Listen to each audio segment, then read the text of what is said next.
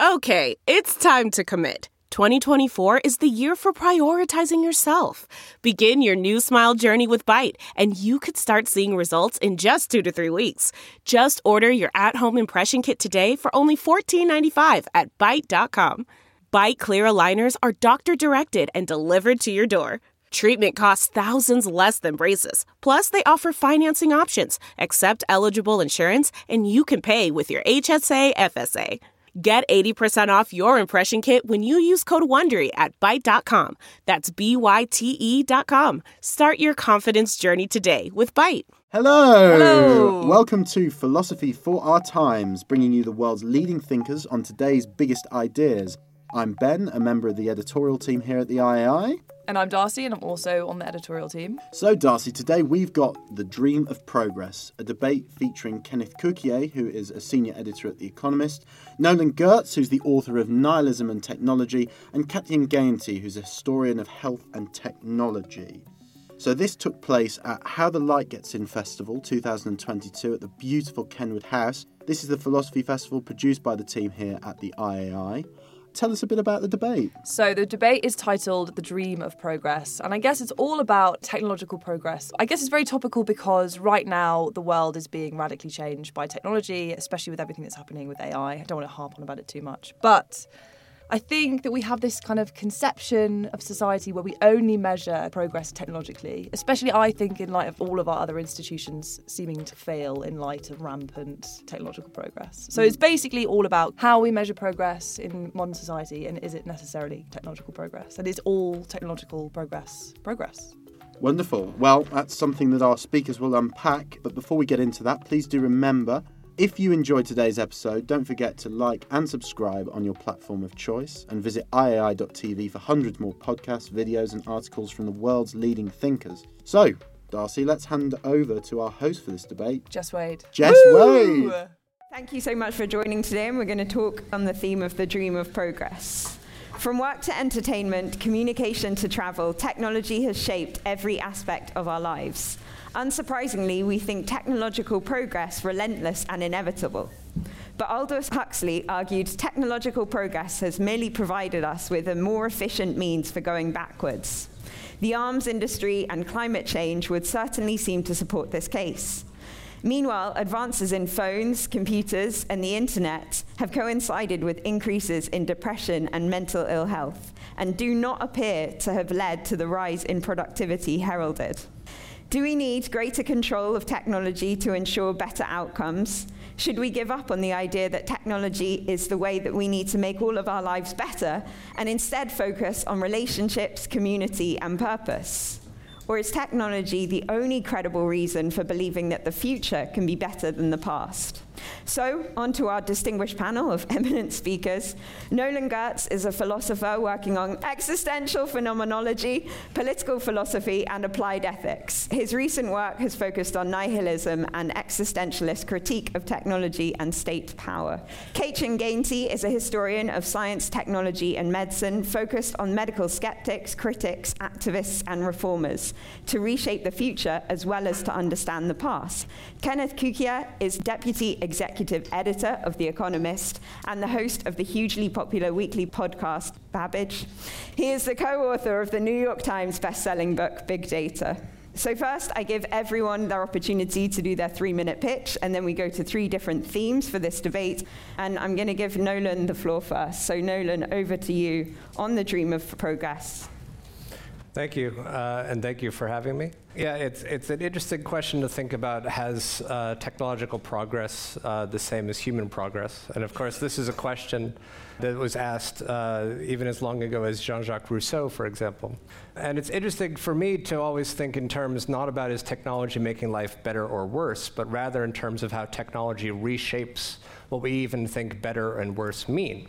So for example, the philosophy of technology that we focus on at the university where I teach, which makes an even uglier word to pronounce, post-phenomenology. We discuss a lot about how technology mediates human life.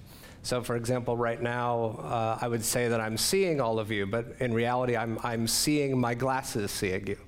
you would say that you hear me, but really you hear my microphone. And those at home, again, you would say you're seeing me, but really you're seeing a camera seeing me, seeing an internet connection, seeing a satellite, so it's again this interesting idea about how technology gives us things, and we focus on the benefits of those things, but to the exclusion of our awareness of the technology itself. So importantly, when we think about questions about progress, the role of technology in shaping our conception of progress gets lost. And this, to me, is hugely important for trying to figure out, can we even judge technology anymore without taking for granted in unforeseen ways the role that technology is playing in our lives? Can we even create a distance to see what is technology anymore? Increasingly, my colleagues say that we are technological beings living in a technological world, and we just take that for granted. And we say that's always been the case, going all the way back to caveman times. If you've seen 2001, the ape hitting the bone, throwing it up, and it becomes the space station, right? This is our technological progress in a nutshell. But it's important, and philosophers of technology have been discussing this for decades, this idea that we take our current conception and project it onto the past, and we take for granted that they saw the world the same way we do. And again, it's how do we create the distance so that we could even ask the question of how did they see the world? So my students, when we talk about, for example, because I'm in the Netherlands, we talk about windmills a lot. When we talk about the current conception of a windmill versus the beautiful windmills that you see around the Netherlands, and this idea that the ancient windmill is sort of like a temple to the wind, and that's why it's constructed beautifully, and it's the symbol of the Netherlands that you see everywhere as soon as you get at Schiphol, if you can actually get through Schiphol nowadays. And when we talk about in engineering with the NIMBY problem, that's not true of the ancient windmill. That's a YIMBY, right? That's yes in my backyard, please. I would love to live next to a windmill. But these new windmill farms, they're disgusting, they're horrible. Keep them on the coast as away from us as possible. And this is meant to recognize that again that these technologies, they are progressing, but we take for granted that we must be progressing with it. So I would want to take seriously that we need to ask if that's true, and my answer, of course, is going to be no. So I'm going to come to you next, Caitjan. Do you think we should give up on the idea that technology is the way to make all of our lives better? Yes, absolutely I do. I mean, in many ways, some of what Nolen's already said really feeds nicely into sort of my own take on some of these issues. I mean, for me, what was really exciting about the opportunity to talk about progress and technology together is precisely this Aldous Huxley sort of notion, or Aldous Huxley's moment in time. And I can't, as a historian, I'm obliged, I think, to think in terms of this history, but sort of putting that into its context, that our contemporary notion of progress is fed very much by what's happening in this early 20th century period, where values like productivity and efficiency also come from. And I think the way that he says this is not really progress. This is not this is kind of the antithesis of progress. What's happening in this period, but what's happening is this kind of massive industrialization and the rise of consumerism and the real embrace of capitalism. And he's sort of likening those issues and sort of thinking like, well, it must be the technologies, right? The technologies are the things that drive progress. But of course, you can think of progress in so many other kinds of terms. And I think, as I was thinking about this, I was thinking about the Pilgrim's Progress, right? Or this notion, as Huxley himself describes, this notion of progress, that something for the medieval period is very much about stability and staying the same. So the thing that you most want to do is to be the best person you can be in a very consistent sort of way, because that's the thing that's going to open the door to your salvation. And so we see these ideas of progress changing a lot over time. And the way in which we kind of think about progress now as something that's deeply technological, I think, is really sort of a historical artifact of the period in which we're living. And so I think the way to think about progress in some sense, given this sort of context, is to think not, I mean, sort of along the lines of what you're describing, to think sort of not about, you know, whether or not technology is the way forward, or we need to keep progressing in this technological way in order to kind of move forward, but instead to start asking questions around why we put these kinds of questions in these terms. So why does progress have to go along with technology? Why is technology something that we have to think of in terms of, you know, good or bad values? Why can't we think about sort of technology as being something that's a kind of, you know, a way in which with technology we together sort of make meaning in the world? It seems to me that there are lots more options that are available to us that in certain ways this kind of trajectory of progress has really cut off. And I very much like the idea, and I'm a proponent of the idea that we can think differently, and we should.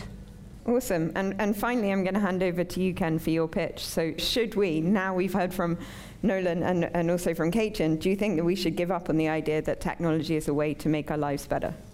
I rebel so much at that very formulation that it's hard for me to limit my remarks to 3 minutes. But I thought both of your opening sort of remarks were very thoughtful and give me a lot to mull. And of course, I can't help but accept the idea that we need to rethink how we see the world. I wrote a book last year called Framers, which is about how we need to reframe the world to solve our problems. But to start us off, can I just grab this form and look for the Huxley quote? Because I want to read it out loud. Do you want me to read it out loud? May I? Because I think I can emphasize. You can make it a little bit better. Well, no, it's not that it's going to be better. I want to emphasize the nonsensical elements of what he's saying. Technological progress has merely provided us with more efficient means of going backwards. So I'm a writer. I live in the dark arts of using words to manipulate how people think. And this, whenever you hear something that is lusciously aphorismic, and as a beautiful aphorism, as an epigram, behind it is often an empty philosophy. So let's examine what Huxley says and then think about it for the topic of the panel. Technological progress has merely provided us with an efficient means of going backwards. That's absolutely not true, right? But let's think about what the world looked like in the mid-20th century when he wrote that, as an extremely wealthy chap who went to the best schools and had the last name of the best families. World War I decimated an entire generation. World War II was beating down. He probably wrote it in the 30s or 40s, so it might have been prior to the war. It was beating down where there was a real contest between capitalism and freedom and other forms of government and managing the economy. So we can understand that the idea of technological progress was besmirched, but there was something else from an ideation standpoint that was happening at the time, and that's this historic battering of Whig history.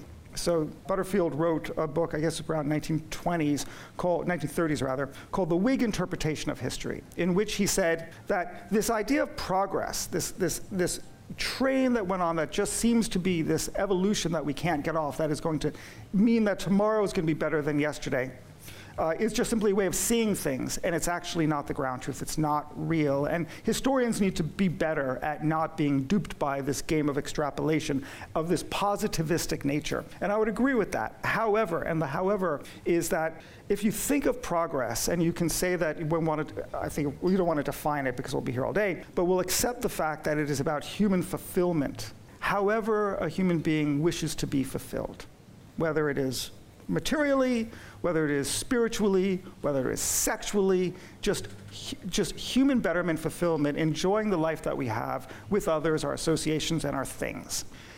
Technology is at the core of enabling that.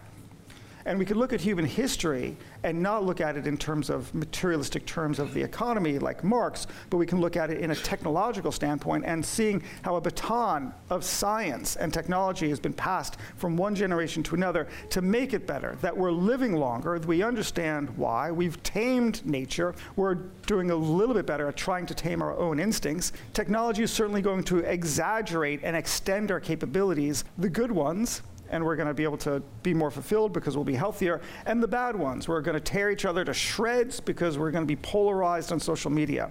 Technology isn't going to say that we're going to be sort of living in a nirvana, but it is going to be a way in which we're going to have better progress in terms of living better lives. So I guess that takes us really nicely to the first theme, and I think maybe you can speak on it first as well, Ken. Is technology important in delivering meaning, value, and purpose? Do you think it is critical to delivering that meaning? No. I don't want to take 3 minutes as I've just spoken, but I would say no. I mean, we can find meaning and purpose and values outside of technology. Technology can help us in a myriad of ways, but it doesn't have to necessarily be indispensable for finding meaning. Now, many people will. They'll take the iPhone and take an app, and it'll be Headspace, and they'll meditate. But it's really about meditation. It's really not about this intervening mechanism, this tool that enabled us to do this.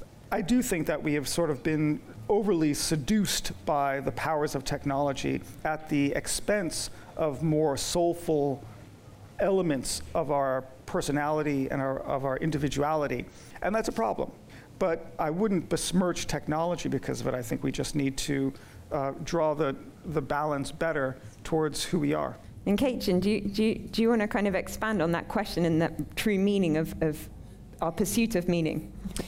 I mean, I want to first go back to something Ken said about this notion of progress, particularly in science and medicine, in the way that we tend to see that as kind of one of the most important ways in which we can see how things have gotten better.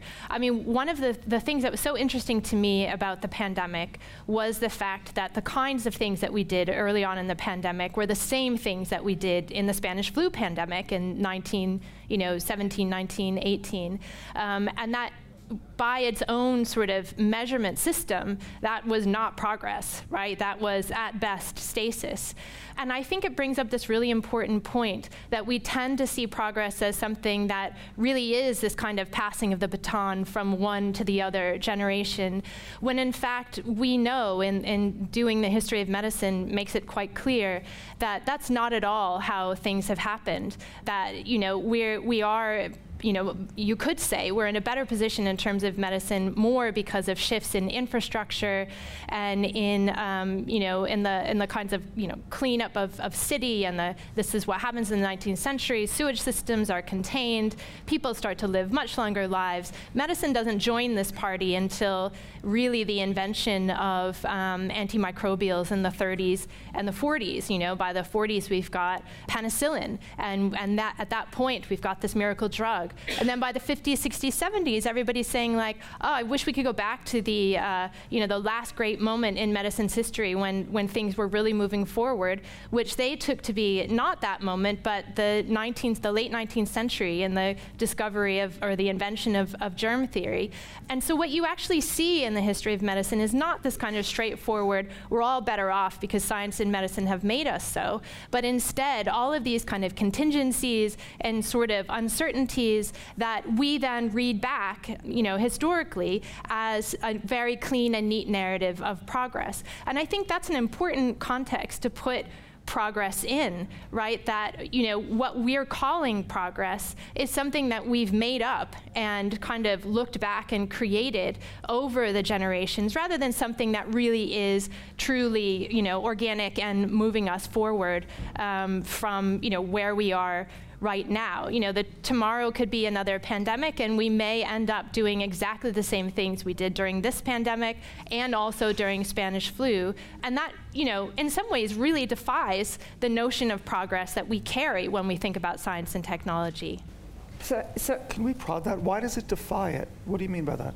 Yeah. You may. Prod away. Well, I mean, because, I mean, if the notion of progress in this case is that things ought to get better and better and we learn from the previous and all of that kind of stuff, that hasn't happened, right? In the case of infectious disease and pandemics in particular, that hasn't happened. And one of the reasons it doesn't happen is because each time we have a new pandemic, the context is totally different. Different in, not different in the sense that we're confronted with an infectious disease, but different in the sense that no single virus is always going to act the same kind of way. So there's a real unknowability about how to deal with these kinds of natural disasters. And that extends to things like volcanoes and, other kinds of natural disasters that we more habitually sort of talk about.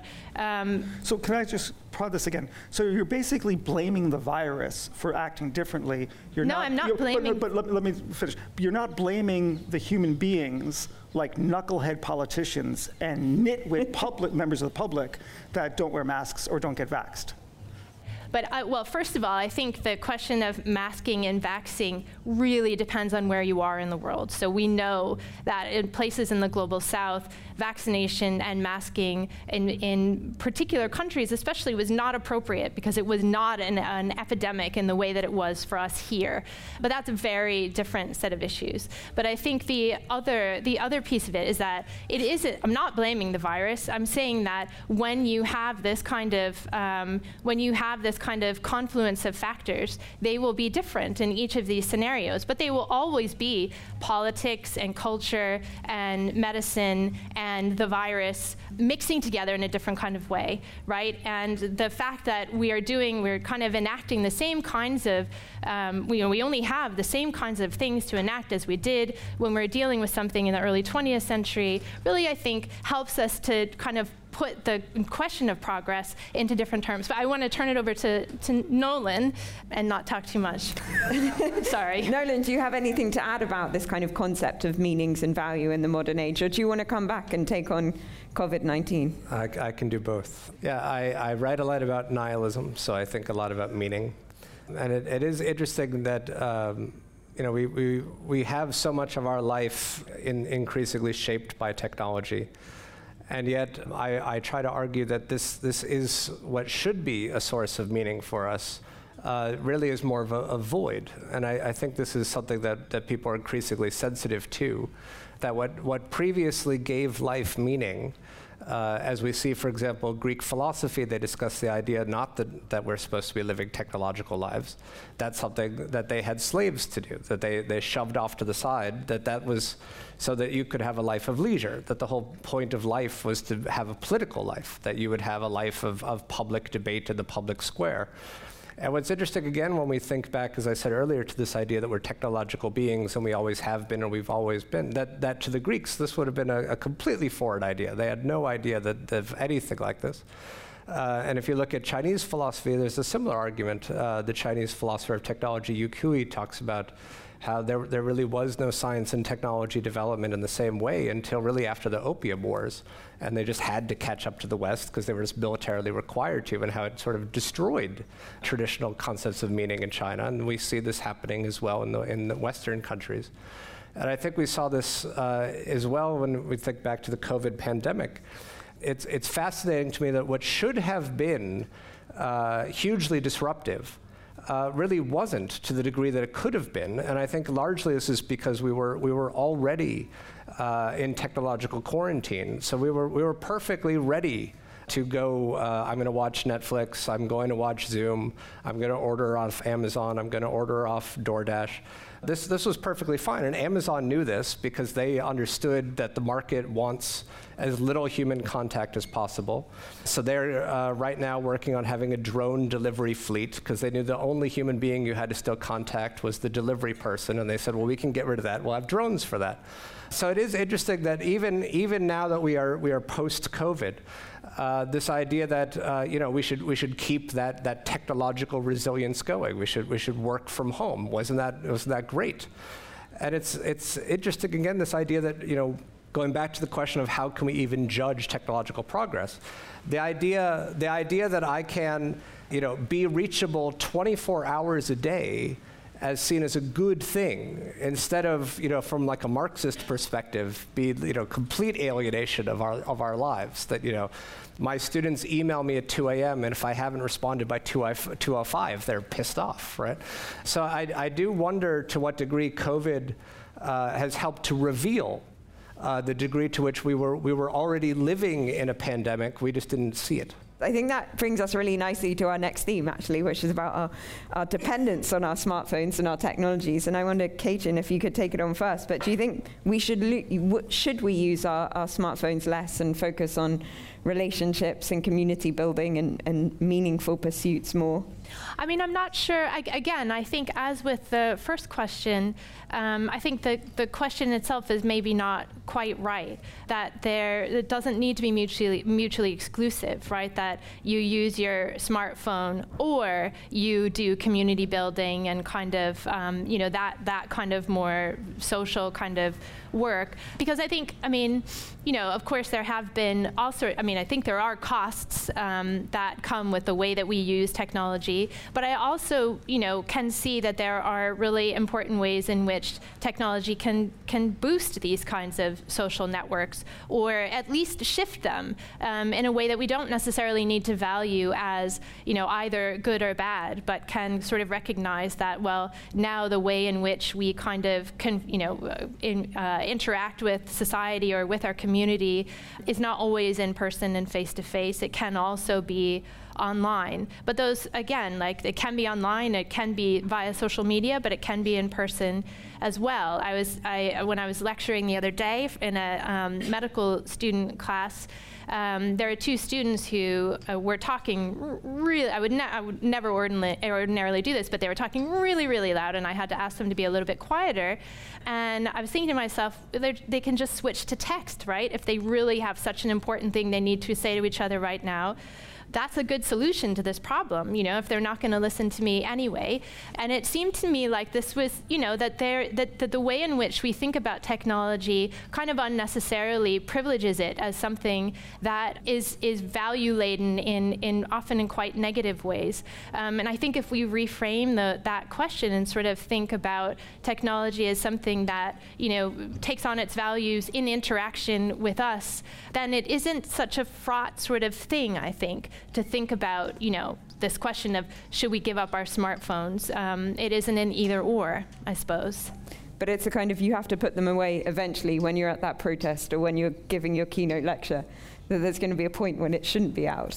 Maybe, yeah. I think, well, it's also, it made me think that, there's these students who, I thought probably would just start texting. Maybe they're, texting about something related to the class, and maybe that's sort of another avenue of kind of interactions that can happen at the same time. I can't look at my phone right now, much as I might like to, but I don't, I think maybe there are sort of particular moments where you can't do that, but I don't think that means that they are therefore mutually exclusive sort of entities or ways of communicating.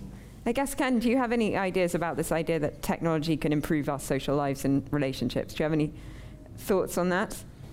So, who would argue that that we shouldn't actually have these human interactions and we should double down on the virtual society and intermediate all of our relationships through the phone and email? I can imagine Mark some people. True. Well, actually, let's go there. That's actually very intriguing. You're right. So, to finish the thought, let's do a poll. Who here thinks that actually, human interaction be damned, we should just double down on technology and enjoy our lives through a phone and other people? Raise your hand. They may be at home on their Like phone. I said. Yeah, exactly. See, they weren't paying attention because they were too busy texting their friends. Okay. But the metaverse is a very interesting dimension because I think Zuckerberg is right that we are going to, right now, we don't actually participate in the online society. We visit it, a little bit like a library in which we take out a book, look at it, and return it. We're not actually writing it.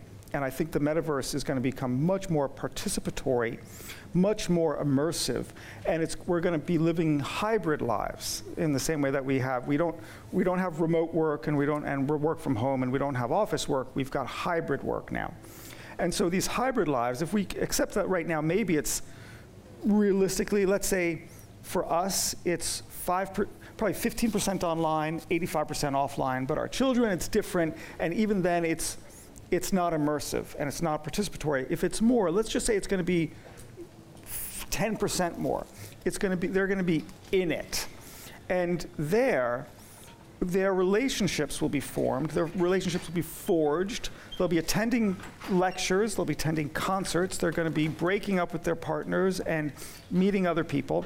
So I think it's just going to be a fact of life that the network is going to be connecting them in the way that it hasn't. The problem I see with this is that we've only had about really 25 years of the network society in a mainstream way. I'm dating it around 97 or so, of people just having the internet and the web and mobile phones as a part of our everyday life.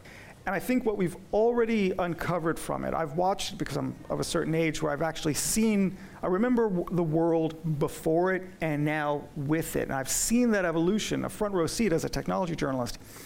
So the thing that struck us, I'll say, in the early 90s was the letters to the editor at the International Herald Tribune. We would get, like a lot of newspapers, handwritten letters, right? Some of them on beautiful stationery, some of them on green pen by people who were a little bit off the wall, but they were what they were, a wide variety of comments, often thoughtful. Anything that we got via email was coarse and uncivil, or just much more, just a little bit more angry and a little bit more mean. And of course, if we had any other interaction with that person for whatever reason, we were going to publish or something, sweetest person in the world.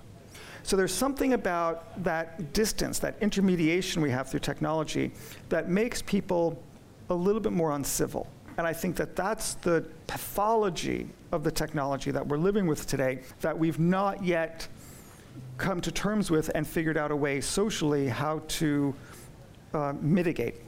It's like you need some pop-up that comes up and says, do you really want to email that? Are you sure you want to tweet that right now? Yeah. Yeah. I wonder, Nolen, if you wanted to add to that, has it changed our values and changed our concepts of what it is to be normal and civil to one another? Has technology ultimately changed us? Oh yeah, definitely. And I think it's fascinating to me that I have a smartphone, I have a smartwatch. I get accused by my colleagues that I'm a Protestant priest judging the congregation, and I always remind them that I'm Jewish. But it's again, I diagnose my own disease, so to speak. And I think it is important that, again, this idea that technology doesn't just facilitate communication, it reshapes what we think it means to communicate. So importantly, we think that I'm speaking to you when I'm talking to you on Zoom, and I'm actually seeing a two-dimensional, smart little box. And increasingly, I have students who say, can I do the hybrid lecture? And I say, you're not going to be able to hear anything, you're probably not going to be able to see anything. And they say, oh, it's fine. That's better than nothing. And I worry that that's worse than nothing, right? That actually, if you hadn't had that advantage, if you had the requirement and the desire to actually be there physically, that you would appreciate that what you're experiencing isn't what you think it is. So I do think it's important to appreciate the degree to which Jacques Ellul already in the 1950s was discussing this idea that technology doesn't just not care about values, it actually gives us values. So for example, one of our favorite values today, efficiency, this is a technological value. And then increasingly we think that the faster you get something, the easier you get something, that makes it good. Instead of questioning, what is it, and why do I want it so fast, and why do I want it, right? When I go to the airport, the good seat is the one that's close to an outlet, which means it's good for my smartphone, it's not good for me. And I wake up and my smartphone says, I'm sorry, I'm busy installing a software update. I'm not available for you right now. And then it suddenly says, hey human, click this button. That's your only role in this, right? So it's more that the smartphone has me. It's not that I have the smartphone. I wonder, Caitjan, just to kind of close off this theme, if there was evidence that having a smartphone was causing detriment to your human health, would you give up your smartphone? We hear Nolen's a big fan. But if it was gonna damage us, and there was evidence saying it was damaging us, would you be able to give it up? I think personally I would.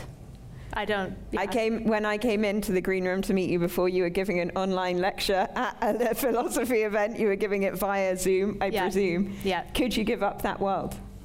Yeah, I'd be happy to. I would. I could have just said, I'm sorry, I can't do this lecture, right? And that would have been absolutely fine with me. I don't feel a strong affinity for this mode of communication, but I also don't feel that, it's a little bit like thinking about, medieval manuscripts, and then comes the printing press, right? And the thing that mediates our communication changes, and I think it's just right to say, and then the values also change.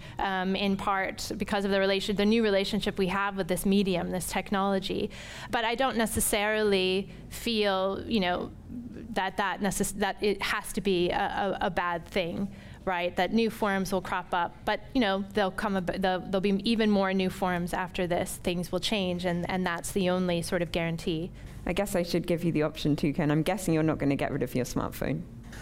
I don't know. I mean, we change during our lives, right? So, like, if you asked me 5-10 years ago, I would have said it's preposterous. Today, probably not. Tomorrow, sure. I mean, I wouldn't give it up. I treat it as I do booze, right? I mean, I absolutely adore Bordeaux wine and single malt scotch. Like, I don't get drunk. Like, I drink a glass. I'm totally happy with it. I just do it in moderation. I mean, I feel like I'm a stoic now. I'm not. There's no virtue on stage. But in that one domain, I just feel like, the bigger issue is when did we lose virtue in society? I hate to take it in a totally different direction, but when did we lose virtue in society in which this idea of moderation and doing things but not in excess was just sort of not even part of the public discourse anymore, where we're willing to blame Facebook for destroying our privacy without actually taking the time to go to the privacy settings and adjust them for ourselves and take some form of agency and responsibility for our lives. So likewise, if I was I don't need to be told that a cell phone is bad for me. I know already a cell phone is bad for us. It's bad for all of you. If you're not informed, cell phones are bad for you. They're bad for you in lots of different ways, but mostly because you're not paying attention to your kids or your partner when you're looking at it at the dinner table. And it's also, you're looking at it late at night and you're not going to sleep as well. And you're doing it first thing in the morning, and there's all these other problems. So just actively don't do that. I mean, I've personally done that myself. I have an Apple Watch for the purpose of not looking at my screen as much, right? But still being connected. So if I need to make a phone call, I can. If I need to do something, I can, but I don't need to bring my cell phone places anymore and actually look at it. And so I've taken active steps in this one instance using technology to avoid another technology for the purpose of recognizing that I was doing it too much. I was plugged in too much and I had to get off it. So we all should be doing that, but we accept that when it comes to not eating an entire cake of angel food cake. We know that if we did, that would be a bad thing. It would be unhealthy for us. We need to understand that exact same sort of personal responsibility when it comes to our information diet and our technology usage too. I guess the problem though is it feels different, right? If you ate an entire cake, you'd feel quite sick, and you'd know as a result of that you shouldn't eat an entire cake again. But if you play around on Instagram for a really long time, you could feel really good about something. Well, I'm not so sure. I mean, I deleted Twitter from my phone about maybe 5 years ago when I realized that every night at around 11:30, I'd just go on to see what was going on. And then I'd wonder, why is it 2:30 in the morning and I'm still just scrolling through? And I just realized, this is crazy. And then I was like, I'm out of here. So now I visit via my laptop, I don't know, probably about 4 times a week for about 15 minutes a session, just to see what people are talking about. In moderation. So finally, our final theme of the debate is technology the only credible reason for believing that the future can be better than the past? And I think I want to hand that to you, Nolen, first to give us a hot take. Thanks. I would think that technology is the only credible reason for thinking the future will be worse. And that it's important to me that, again, if the past is any indication, that we used to think of what it means to be human in a much more expansive idea. So technology was one aspect of us. This is something, for example, The former New Yorker architectural critic Louis Mumford, who is also a philosopher of technology, talked about it, this idea that, that we could also have defined ourselves as musical beings, we could have also defined ourselves as linguistic beings, we could have also defined ourselves as homo ludens, as the beings who play. And all of that now has been reduced to technology. So any of those things you would say, oh, but language is technology, music is technology, playing is technology. And this is what he was exactly worried about 70 years ago, and how much worse it's gotten now. So increasingly we think, everything's great and it's getting better all the time because we see it from a technological lens. Because this is true for technology, and it's especially true for the very few people who actually have access to the technology. So that's a whole other aspect we haven't even talked about, right? Is that when we do talk about technology progress, we do talk about all these amazing wonders, it's again a very small percentage who actually have access to these things, and everyone else just gets to see them on TV sometimes. So we're aware now that these tech CEOs are going to go to Mars. And we think that somehow that'll trickle down to us. It's weird we've abandoned trickle-down economics, but trickle-down technology, we're still very happy with this concept. So I do worry that increasingly we not only think of technology as the solution to every problem, but because we think of technology that way, we increasingly see everything about life as a problem to be solved by technology. I guess, Ken, do you want to come in on that? Do you think we create new technologies to kind of fix old ones, like your Apple Watch fixing your addiction to your smartphone? We sometimes do. We don't always do. But it's just so interesting. I think we're diametrically opposed on this. I disagree with the term "only" in the phrase of that. But is technology a reason why the future is going to be better? And your view is that's going to be worse. I think the future is going to be better. Now, I'll accept the fact that there's a temperamental issue here, that because optimistic and sort of or Panglossian and utopian. I would say that, but I think if you think of all of the problems that we have, the global challenges that we're facing, in large part because of the technologies that we've created, Industrial Revolution, most importantly, gunpowder maybe as well. It's going to be technology. Well, it's going to be technologies that are going to help us overcome it in the case of climate change. It's going to be, if you will, not technology per se, it would be bureaucracy, you'll call it, which of course many historians of technology see as a technology, the idea of structuring human organization in a bureaucratic form. And by bureaucracy, and that's the easy liaison is to diplomacy to get rid of some of the other global challenges. Hopefully we can mitigate the ambitions of dictators, right? Imperfectly as it is, as well as authoritarians on a domestic level. There is a dystopian view looking at what's going on with China and the surveillance state, which creates these tools that are just so easy to be abused and to erode human freedom, and to take it for all the right reasons and the most well-meaning reasons to bring it into law enforcement in the West, and for them to use it without the proper safeguards and erode human freedom in the West as a combination of Orwell, Kafka, Neil Stephenson, name your dystopian person. I think that that's a real challenge, but I think that humans are wise enough that we can, and particularly in the West, if we have good governance, we'll see, that we can prevent the worst of that. But I'll accept that it's really still an open debate whether these technological tools are going to bring us progress or going to put us into a sort of a digital dark age. And can I just build on that briefly? It's kind of a lot to do with being able to check on what the technology is doing, right? A lot of the algorithms or whatever that you're inheriting for law enforcement, we can't check on as much as old ones. We don't know why they're making their decisions, we just take their decisions. Yes, but I would say that that's simply a part of the problem, and we could say that that might be 15% or 5% of the problem, but it's not the larger problem. There's a much bigger problem, which is that we can mass produce the technology and it costs next to nothing, and it is going to make our cities safer and people more secure.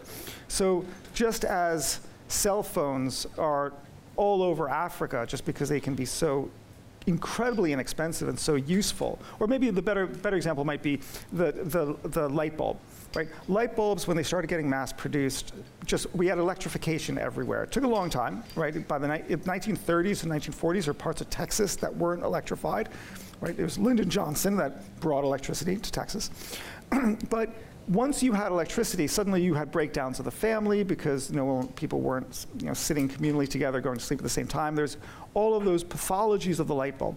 So I think we're in a similar situation with these technologies that challenge privacy, or that create, I don't want to say privacy because that seems so ad tech-ish, but the surveillance state that enhance the power, the asymmetrical power of centralized authorities, i.e. the state, vis-a-vis the citizen.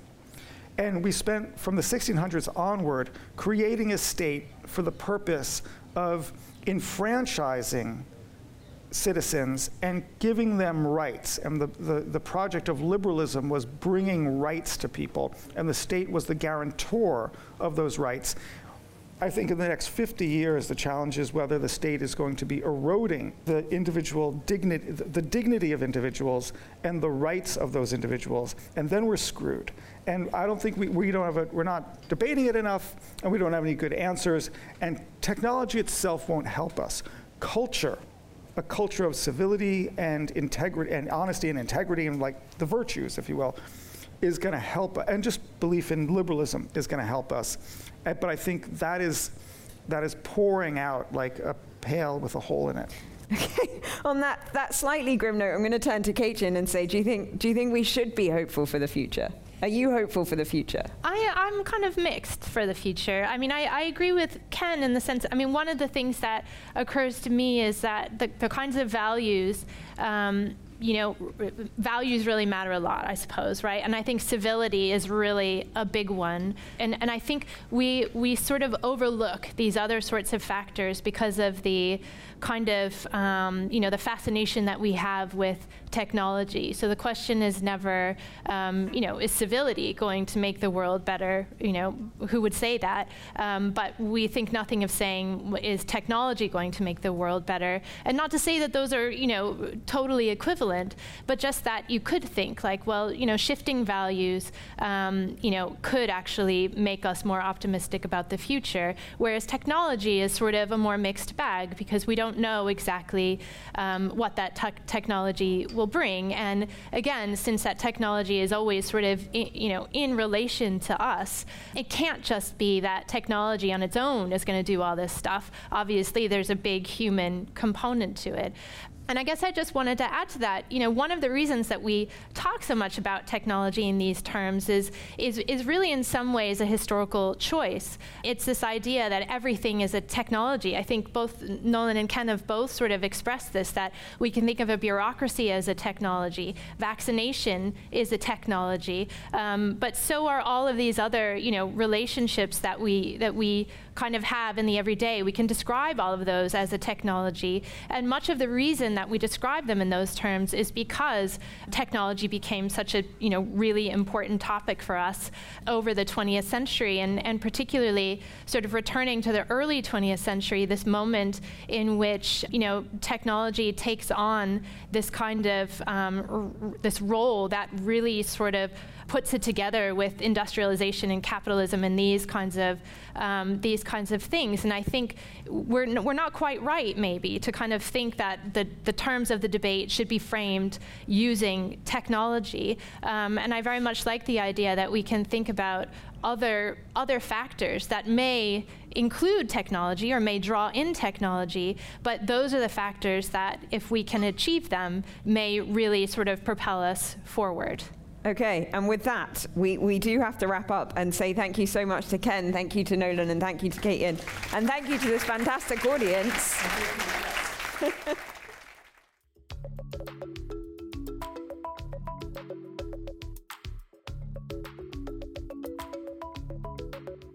Well, that was an interesting debate on what is a very timely issue, Darcy. I think some really interesting contributions made, but the debate is far from over, I suppose. Yeah, and I think we definitely need an updated version in light of all of the AI stuff that's happening now. So, thanks for listening to this week's episode of Philosophy for Our Times. If you enjoyed today's episode, don't forget to like and subscribe on whatever platform you may choose to use, and visit iai.tv for hundreds more podcasts, videos, and articles from the world's leading thinkers.